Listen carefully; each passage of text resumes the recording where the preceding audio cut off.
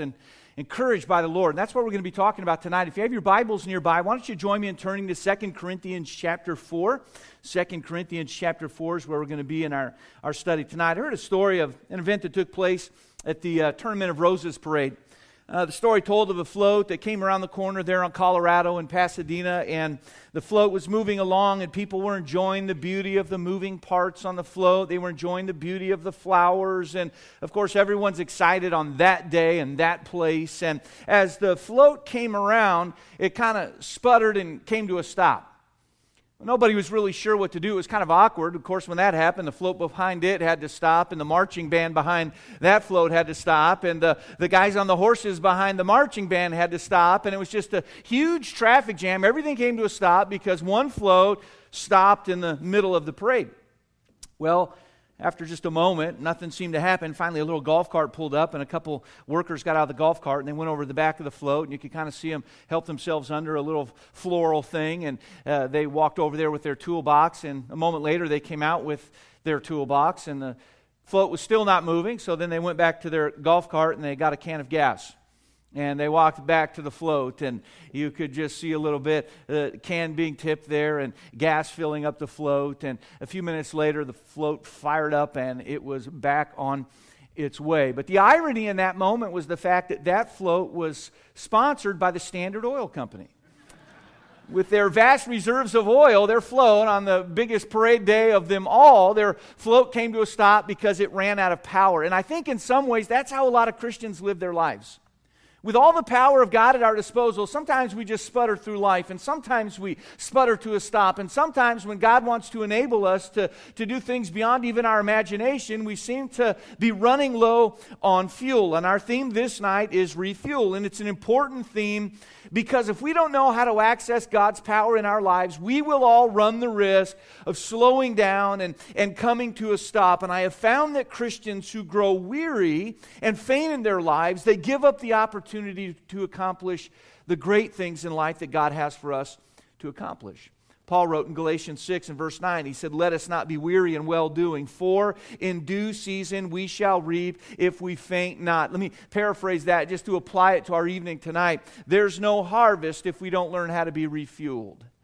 We can't be in the fields getting the job done if we don't have the fuel that's needed. And there is a reward for those in life who faint not. And the reward is seeing God accomplish a work in us and through us that could not be accomplished without Him. I've shared with our church at times that I love all the seasons, and I love the summer season.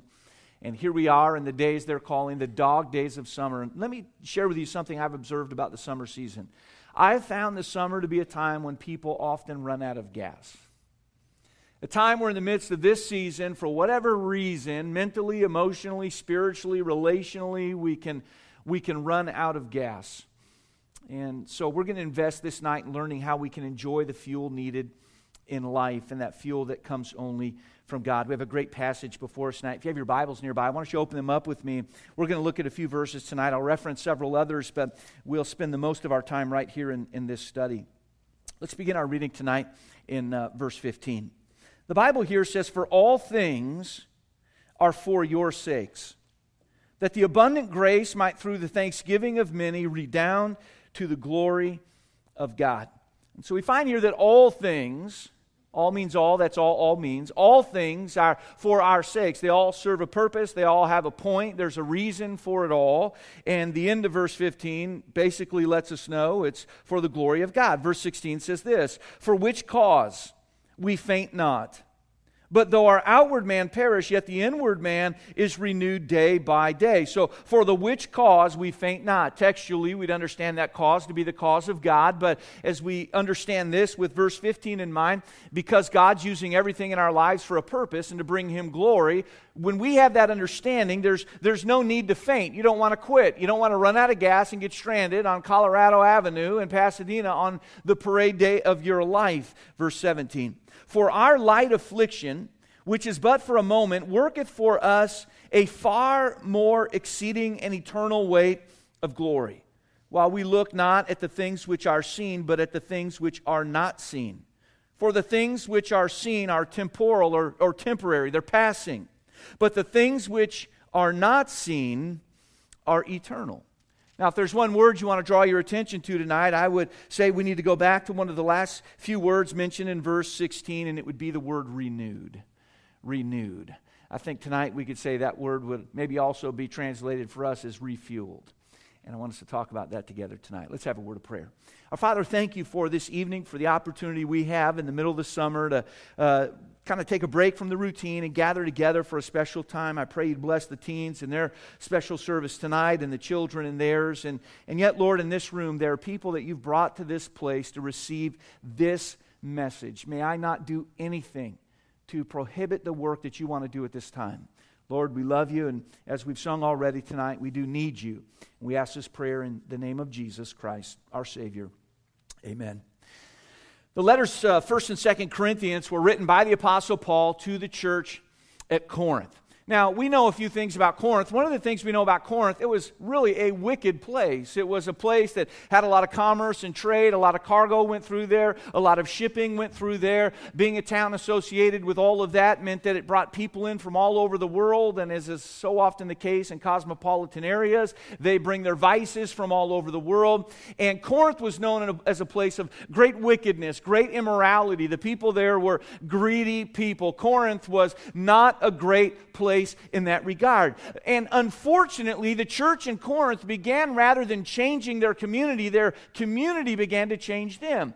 The church in Corinth became known as a church that was filled with sin. There was infighting, there was immorality, there were all kinds of problems, jealousy, envy. All of these things were at work in the midst of that church. And so the Apostle Paul, under the inspiration of God, wrote the letters of 1st and 2nd Corinthians, and they're pretty rough letters. He takes them to task, he lets them know what they're doing is wrong, and they need to get things straightened up. And so these letters were really written to correct these Christians who were living life in the wrong way. And so to encourage them in their pursuit of Jesus Christ, Paul penned these words that we've just read together, and he lets them know there's a reason for everything that comes into our lives. He lets them know that as we go through life, that God can use these things to help us to more closely resemble Jesus Christ and to affect change in our world rather than our world changing us. As Paul began his remarks in verse 15, we see some truths together, and I'd encourage you, if you have your notes nearby, take a look at those. I want us to begin tonight in our study by seeing the purpose of refueling. Listen again to what Paul wrote here. We read this. He said, "For all things are for your sakes, that the abundant grace might through the thanksgiving of many redound to the glory of God." Now, Paul was teaching that the various things through which we go in life, they seem to drain our tanks on occasion. They seem to wear us out. They seem to bring us to a point where we think we're going to sputter and we're just going to stop moving forward in life. We all go through those times. We all go through those seasons. But Paul is making the point here that God in His grace and His goodness and in His design for our lives allows all these things to work in such a way where God can receive more glory from us. Paul was literally sharing that the draining times in life help us to fulfill our objective in life. We can't be what God would have us to be, and we can't do what God would have us to do without all these things, including these difficult things that sometimes come into our lives and seem to wear us out. Earlier to this same church, Paul said in 1 Corinthians 10 and verse 31, he said, "Whether therefore you eat or drink or whatsoever you do it all to the glory of God." And Paul's emphasizing in this passage of Scripture and to this church family, look, whatever it is that you're doing in your life, even the trying times, even the stressful times, in those moments, be careful to give God glory from your life. The sum total of our life is to give God the honor, the esteem, and the glory that He and He alone deserves. And trials provide an occasion to do this unlike any other time. I'm saying those times in life where you feel like you're running low, they more than any other time provide an occasion for us to give honor and glory to the Lord. Now, if you're in a moment of peace in your life, I want you to know that it's not because there's no battles around, it's because you've just come through a battle. That's how that works. Everything that God does in our life is for a purpose. And sometimes when we're in the midst of these trying times, it can get overwhelming. I heard a story recently of a young lady that was going through a terrible time. I mean, just trial after trial. Each one seemed to get worse. When she went through one thing, finally there was something else that seemed to be even a bigger problem in her life. And she really began to become discouraged, and she felt like all these trials are bringing me to the point where I'm kind of giving up on some of my dreams. I'm thinking, maybe the life I had hoped to one day live is just not in the cards for me. It's not going to work out. And she was kind of to the point in her discouragement where she was just going to say, maybe I should lower the bar. Maybe I shouldn't have any expectation of finding a refueling of sorts in my life. I'm just going to sell myself short. Story said that she went home and she began to talk to her mom, and she told her mom all these things, and her mom was working in the kitchen as they were talking, and she's kind of outlining some of these trials and the difficulties, and the mom is listening, and as they're going through this conversation, the young lady was just talking. The mom was just listening, and finally the mom asked something of her daughter. She said, honey, listen, here's what I want you to do. I've tried to listen. And the daughter said, you have listened, Mom. You're not saying much, and you are listening. And the mom said, here's what I want you to do. I want you to just stop talking. Just stand with me here in the kitchen. I've got some cooking to do. I just want you to stand here. Don't say a word. Just stand here with me while I cook. And as the mom was doing some cooking, she got out a few pans. And as she got her pans, she began to fill them with water. And as they were filled with water, she took the pans and she put them on the fire on the stove. And the water in the pans is now getting hotter and hotter. And after a few moments, it kind of begins to simmer. And after about 20 minutes, you know what happens inevitably. The water begins to boil, and all this time is going by. All these moments are going by, and the mom's not saying anything, and the daughter's not saying anything. They've just got some pots on the stove, and the water's now beginning to boil. The daughter's wondering what in the world's going on. Well, the mom took out some ingredients. She took out a carrot and she began to cut it up and get it in little sizes, and she took this and she asked her daughter, what do you see? And the daughter said, well, a carrot. And she said, yes, very good. And she put the carrot in the boiling water. And then she got out a carton of eggs, and she took some of the eggs out, and she asked her daughter, well, what do you see here? And the daughter said, those are eggs, Mom. I know what eggs are. And she said, very good, great. And so she took out some of the eggs, and she put the eggs in the boiling water. And then she took out some coffee, and the coffee she took out was coffee that she could put in a little strainer and put it in the midst of the water, and she held it up like, this one? And the daughter said, yes, Mom, I know coffee. And she took the coffee and put it in the strainer and put the coffee in the water, and more time went by, no talking. The daughter's standing there a little bit impatient. The mom's not saying a word. She's just over here working in the kitchen. The things are on the stove. Things are simmering. Things are cooking. And after some time, the mom told the daughter, I want you to look very, very closely. She said, I want you to look in that pot. What do you see? And the daughter said, well, carrots, Mom. I see carrots in there. She said, look more closely. Well, the daughter began to look more closely, and as she looked, she took a little bit out, and she noticed that they had changed a little in the process. They were kind of hard, They were rather stout. They had a little strength to them, but after a little time in the hot water, they were a little bit mushy. And so she said, well, I see carrots, and maybe they're a little mushier than they were. And the mom said, good, very good. And she said, look in this pot. What do you see in there, honey? And the daughter said, well, I see the eggs. And she said, well, look closer. The daughter began to look at those eggs, and finally she took one out, and she broke the shell, and sure enough, the egg had become hard-boiled, and she said, well, this egg, I guess, was runny on the inside, and now it's a hard-boiled egg. It's become hardened on the inside. The mom said, great. What do you see in this pot? And she got out a pot or a cup of coffee, and she took a sip of it, and she said, it's coffee. It's coffee. The mom said, very good. And nothing. And the daughter's thinking, is it time to put Mom in the home? What's going on exactly, And she said, Mom, why did you go through all that? She said, honey, I want you to know you're not going to make it through life without going through some hot water. You're not going to make it through life without some trials. And the mom said, I found that there are a lot of people that they think they're strong in life. They have some substance to them. They think they're going to bend and not break. But when they go through the hot water, they fall to pieces. That strength was a facade. They were trusting in themselves. And rather than emerging stronger from a trial, they come through it a little mushy. It just seems to take them and run them over and make them worse for it. Other people are like the eggs. They go through trials. And these people that once were soft on the inside and tender on the inside and compassionate compassionate on the inside. They go through some difficulties in life, and they begin to get hardened on the inside. Things might look the same on the outside, but this heart that once was moldable and pliable and compassionate and tender, now it's hardened. She said, you don't want to be like the carrots or the eggs. The daughter said, well, what about the coffee? She said, well, you'll notice the coffee was not impacted by the pot near as much as the water in the pot was impacted by the coffee. It changed the environment. You know, we're all going to go through these times in life where we feel like, man, it's just one thing after another. Sometimes one bigger thing after another. We're going to have those times where we go through difficulties. And it's in times like that, really, where God wants to remind us everything you go through in life is for a purpose. And your objective in life, and the good times and the tough times and the easy times, are the purpose, the objective of it all, it doesn't change. It's to give God glory. God's given us life, and everything that we go through is for that purpose. Look, when we go through those things, God wants us to be reminded of this. These moments are gifts from God.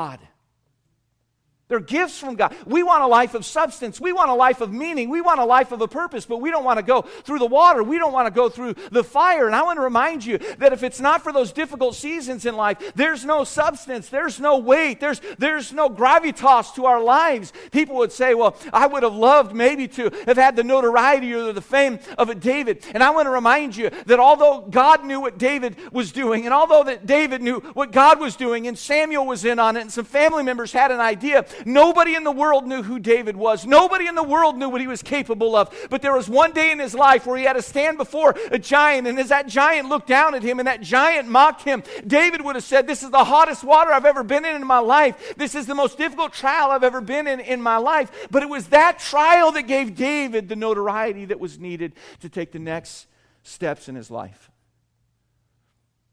And if we'd asked David that day, what's the hardest thing you've ever been through in your life, David? He'd say, I'm in it right now. Have you seen that giant?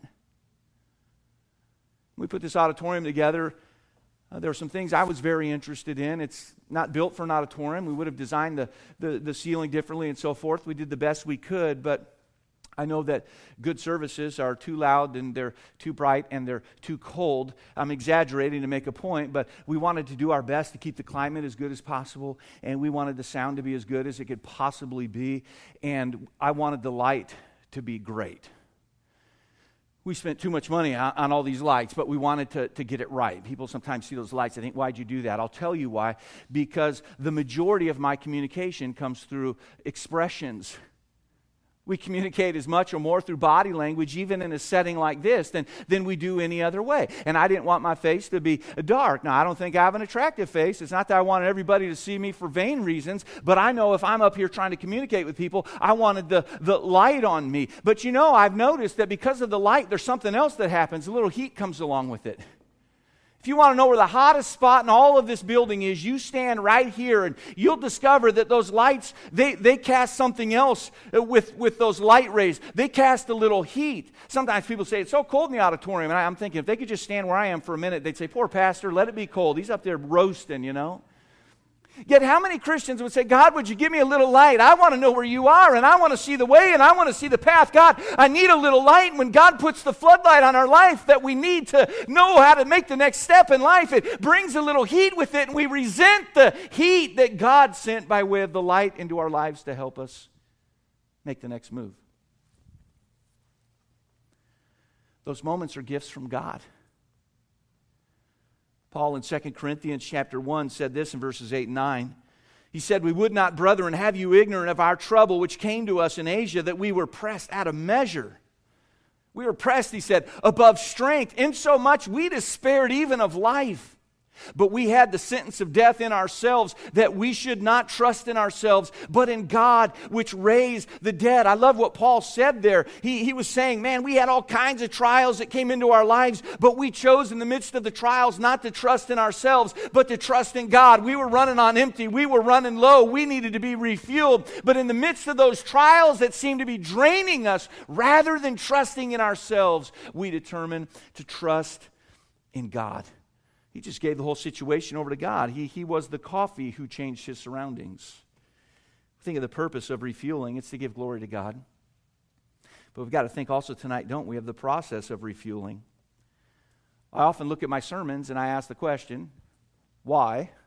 Why is this topic worth talking about? It's the so what test. Why is this worthy of being discussed? And then I always ask the how question. And if you listen to me enough, I've got a very predictable cadence. I've got a very predictable method. I've often told you I never got to take a class on how to prepare a sermon. I took other classes and I managed to get through college. But when it comes to how to prepare a sermon, I just look at a passage of Scripture and I work and I pray and pore over it and I do my best. But we look here and we need to know the why. Why do we need to have a time of refueling? Well, it's to glorify God. Well, then we've got to know how. How do we do that? And I believe the how is found in verse 16.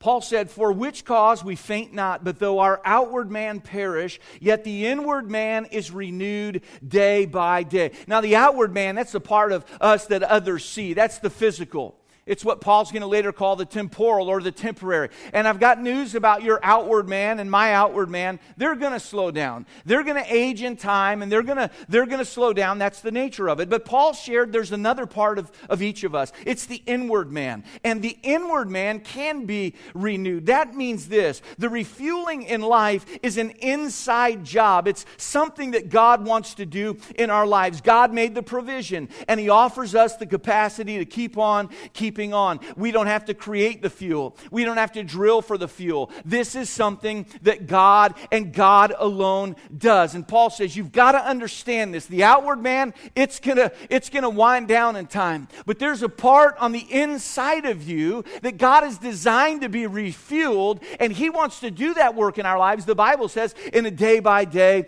type of way. I started exercising a while back, and I probably talk about it more than I should, but the more I talk about it, the more accountability I have in my life, you know. And I found I have days where I get to the gym, and I'm just motivated. I'm motivated.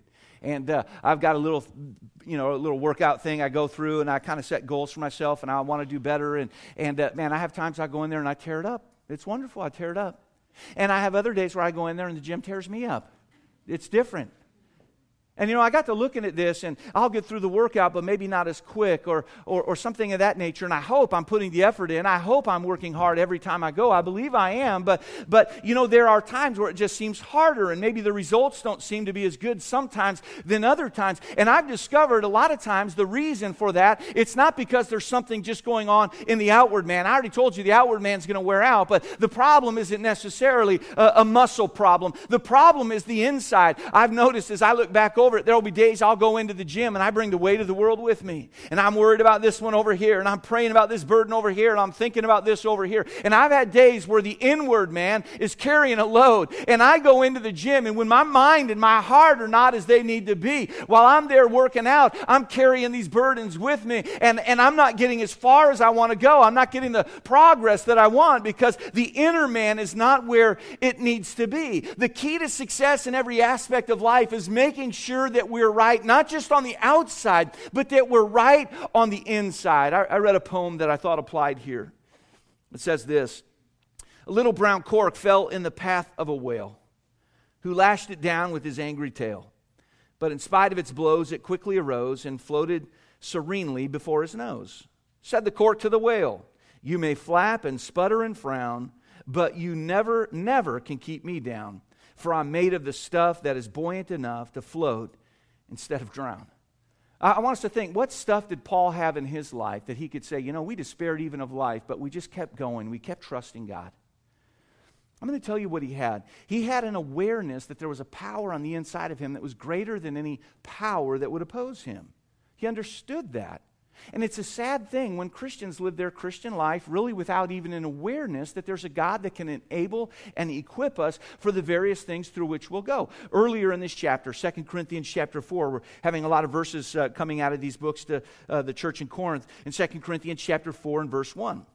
The Bible says, "Therefore, seeing we have this ministry, as we have received mercy, we faint not." We don't quit. We don't stop. We don't run out of gas on Colorado Street in Pasadena on parade day of our life. He said we don't faint. And then he added this in the same chapter a few verses later, verses 7 through 10. He said, "But we have this treasure in earthen vessels, that the excellency of the power may be of God and not of us. We're troubled on every side, yet not distressed. We're perplexed, but not in despair, persecuted, but not forsaken, cast down, but not destroyed, always bearing about in the body the dying of the Lord Jesus, that the life also of Jesus might be made manifest in our body. You know what Paul was saying? He was saying, I can always float because of the refueling that comes from God. I can always make it regardless of what I'm going through because of what is on the inside of me. So how does this work? And Paul would say, I told you it's a day-by-day type of thing. And most Christians miss this point. If I were to say how many think God has all the power needed for every trial in your life, you'd say, oh, I believe that. And if I were to say how many of you think God is greater than any force that would come against you, how many of you believe greater is He that is in you than he that is in the world? As people of faith, we'd say, oh, I believe that, but we don't live like it. And there's this incongruity. And is it true or is it not true? And I believe the reason for that is because a lot of Christians miss this point. It's day by day, day by day. I've heard it said many times, Pastor, I had devotions last week, and this week just feels so far from God. I've had people say, Pastor, I tithed once and I still got a flat tire. I still had a problem at my job. I tithed one time and I didn't instantly get rich. It just doesn't seem to be working for me. Others have said, I served in some event at the church and all I got out of it was tired. It just doesn't seem to be working for me. And there seems to be a notion that one giant act can gain us a refueling that will last for years and years and years. And it just does not work that way. If God empowered us like that, He would never hear from us again. If everything were front loaded and we had all we need, can you imagine how full of self we'd get? And so God says, let me help you out. Yeah, you're going to have times when you go through the tough seasons, the hot water. And to get what you need on the inside, the part that matters most, it's a day-by-day proposition. I remember reading a story years ago of a very wealthy man, and he had a son, and he decided to give his son an allowance for the year. So he gave him all the money, and he noticed that he didn't hear from his son at all that year. His son thought he got everything he needed from his father, and that was the end of that. So the next year, the father had a different idea. He took the amount he was going to give his son, and he broke it into 365 parts, and he told his son, I'll give you your allowance one day at a time. Just come see me in the morning, and I'll give you what you need for that day. We sometimes refer to spending time with God as walking with God or a devotional time or a quiet time, and whatever you choose to call it, that's fine with me. But may we not forget how super important it is that we take time every day of our lives to listen to God through His Word. And spend time every day to talk to God in prayer, day by day. Our Father wants to give us everything we need in life, but He's not going to front load it all in such a way where we can say, hey, I'm saved, you've given it to me all, great. Hey, I'll see you when this physical life of mine is over. I'll see you in heaven, we'll talk then. I'll see you in heaven, it'll be just great. That's not how God works. He says, I saved you because I love you and I want a relationship with you. And as my child, I want to hear from you every day and I want to speak to you every day. It's imperative that we understand the day-by-day nature of the Christian life. Think of that. Some Christians have become carrots. They go through difficulties. They just fall to pieces. They just fall to mush. Some become like eggs, once tender-hearted. We become cynical and jaded and hardened in life, and we become bitter. Listen, bitterness, I'm convinced it kills more Christians than just about anything. We harbor unforgiveness. We get angry about things and we hold on to that anger. We become like the eggs. We get hardened on the inside. And sometimes Christians entertain the thought that the Christian life doesn't work. And let me tell you why the Christian life doesn't work. It doesn't work because some Christians don't really live the Christian life. They're like saved people, but not like Christian people. Did you know you can be a saved person on your way to heaven and not be a Christian? The word Christian means Christ-like one, and there are a lot of people who've trusted Jesus as their Savior who aren't living at all like Jesus Christ. And so we go through the trying times, and we begin to run on fumes. And rather than to go to the source of the fuel that we need to do life the right way, we start running low, and our gauges on the dashboard of life start getting wacky. And rather than humbly coming to our Father who has all that we need, we get irritated, and we get upset, and we get angry, and we even begin to look at this Christian life that God in His grace has provided for us through the shed blood of Jesus Christ, and we think, it just doesn't work. And what we need to understand in moments like that is the problem is not with God, it's our problem. We're not working it. We're not living it. We're not being it. And being leads to actions.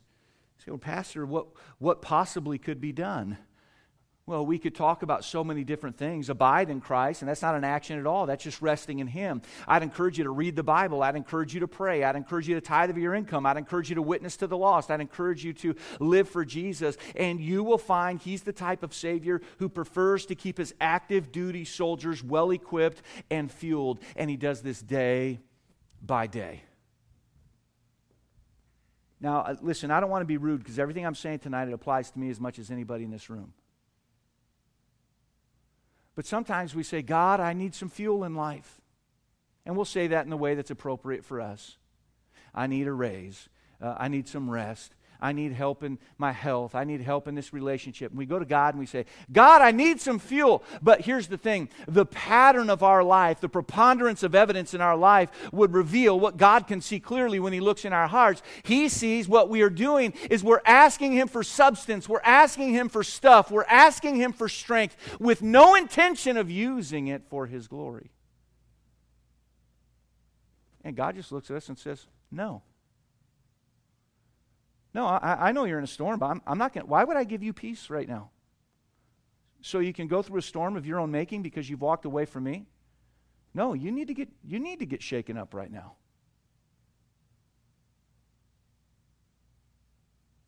We've got to come to the place in our lives where we'll say, God, we understand the first point. It's all about your glory. And God, I want to understand that you will resource and equip and enable and provide for me as I come to the place in my life where I say, God, I'm going to walk with you day by day. And I want to use that which you bless me with so that I can live a life that glorifies you, a life that pleases you. Oh, I'm telling you, there is no life like the Christian life. But we have to come to this point where we'll say, God, I need fueling and understanding that God is not interested in giving us fuel so that we can do nothing with it for His glory. He wants us to live for Him. We've got to come day by day walking with Him. And I want us to see finally tonight the perspective that is gained in refueling. The perspective. Listen to how Paul finishes this off. In verses 17 and 18, he wrote this. He said, for our light affliction, which is but for a moment, worketh for us a far more exceeding and eternal weight of glory. Now I'm going to read on, but let's listen to what Paul just said. He said, we're going through some affliction right now. And it's serving the purpose that is eternal. It's working for us a far more exceeding and eternal weight of glory. He said, while we look not at the things which are seen, but at the things which are not seen. It's interesting, Paul talks about looking at things that can't be seen. He's talking clearly about his perspective. He says, for the things which are seen are temporary, they're temporal, but the things which are not seen are eternal. What perspective did Paul glean in this understanding of what it is to be refueled in life? He understood the value is not just looking at the temporary or the temporal things in life. The value is looking at life and seeing the eternal component. It was seeing the bigger picture. It was seeing it's not always just about the here and now and the immediate, but understanding that in the mosaic of our lives and in the cosmos all around us, God has placed us in this situation for a reason. There's a bigger picture. We don't get all upset when we can't make sense of the very next step in front of us. We just take it by faith, understanding that God is big enough to figure it all out. And when we gain that perspective in life, we can keep on trucking mile after mile along the way. Notice Paul put their attention back into the realm of the eternal. He said, our affliction is light. In comparison, our afflictions are light in comparison to Jesus Christ. Now, Paul wasn't putting anyone down. He wasn't belittling anyone's struggles or trials. He wasn't making light of the things through which we go in life. No, he wasn't putting us down. What he was doing is lifting up Jesus. He said, we're all going to go through things in life, but He said, in a sense, in comparison to what our Lord and Savior went through, the worst we go through in comparison, it's light. He's putting the gaze on the eternal. He's putting our eyes on Jesus Christ. The writer of Hebrews in Hebrews 12 and verse 3 said this, consider him, speaking of Jesus, consider Jesus, that endured such contradiction of sinners against himself, lest you be wearied and faint in your minds. What was he saying? Hey, you're going to run out of gas in life if you don't consider Jesus. Think about Jesus. Ponder Jesus as you go through struggles. Think about Jesus and how he endured those times as people betray you, and you're going to be betrayed by the most trusted confidants you'll ever have in the course of your life. People will turn on you and knife you in the back, and I think as we consider Jesus, we would see that he was betrayed and denied, and his friends fled from him. We can learn from Jesus Christ. We're going to go through heartache. We're going to go through difficulty. We're going to go through physical pain. And as we consider Jesus, we'll gain a perspective that will help us to see the eternal, not just the temporary. The point is that we can become wearied and faint when we fail to have this perspective, but when we consider him, seeing the eternal value, we can be refueled, and we'll find that the Lord can work in our lives. Unfortunately, pastors have really taken a hit in the way people view ministry. I don't know the very lowest respected occupations in the world today, but pastors would be near the bottom of that list, or top, whichever is worse, right? I guess they'd be at the top of the least respected professions, and there's a reason for that. There's been just some nationwide scandals, and there have been people who've done all kinds of terrible things, but I think for that reason, from time to time, people just feel led of something. I don't know that it's of the Lord, but they just feel led to remind me that in the grand scheme of things, as a pastor, that I'm not important. You know, the thing is, in times like that, I usually am pretty aware of how small I am and unimportant I am. I'm not perfect, but if I struggle with pride, it's normally the side that feels like, I don't know if I can do this or not. It's not the side of pride that says, I can do everything. Just get out of my way and let me do it.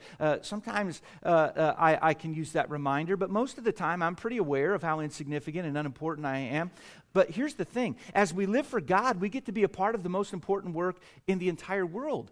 And our lives matter not because we're better than anybody else. You're not better than me. I'm not better than you. And we're not better than anybody else. But as we come together and as we get involved in the work of the Christian life, what happens is God uses our life for the good of others. And as I love to say, for the glory of God the Father. And so in that sense, you are so very important. And there's a measure of importance in my life, not because we're anything. I know the criticisms that would come our way. And normally there's a little bit of truth in there. But I want to assure you with this tonight, as we're refueled with the power of God, and as God gives us that, knowing that we have yielded to him and we're going to use the sustenance he gives us to do what he wants us to do, you can rest assured that good things are going to come out of your life that's going to give God glory and help other people along the way.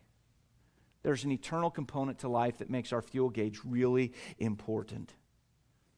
You see, there's just too much at stake for you or me to slow down because we run out of gas. In World War II, Winston Churchill was asked to speak at a commencement ceremony for Oxford University. Of course, that's one of the most prominent universities in all of the world, and at that time and in those dark days, people were a little bit surprised that he agreed to come to that speaking engagement. And he came to the auditorium where the meeting was to be held. It was absolutely jam-packed, and of course he would have arrived at the last minute, and he came in a side door, and as he walked in, it was classic Winston Churchill. He had on the top hat, he had a cigar in his mouth, and he was walking with the cane, and as he walked on the stage, exactly when it was time to speak, a hush fell over the crowd. He steadied his cane against the podium, and he took his top hat off, and he set it down, and he took his cigar out of his mouth. And he stood there for a moment just in silence. And people stared back. What's he going to say? And in a dignified but in a booming way, Winston Churchill said, "Never give up." Then he was silent for a few more seconds. And then he said, "Never give up." And then he put his cigar back in his mouth, He picked up his hat and put it back on. He steadied himself with his cane, and that was the extent of his speech for that commencement. And what a great speech it was. Never give up. I've had people tell me in my life not to give up in one pursuit or another, but unless we know why we shouldn't give up and how to keep going, we've not really been helped. I want you to know that God would love nothing more than for you to become acquainted with His refueling process for your life. Because as you're refueled, the implication is that in your heart you've already agreed with God that you're going to do with your life what it is that He wants you to do.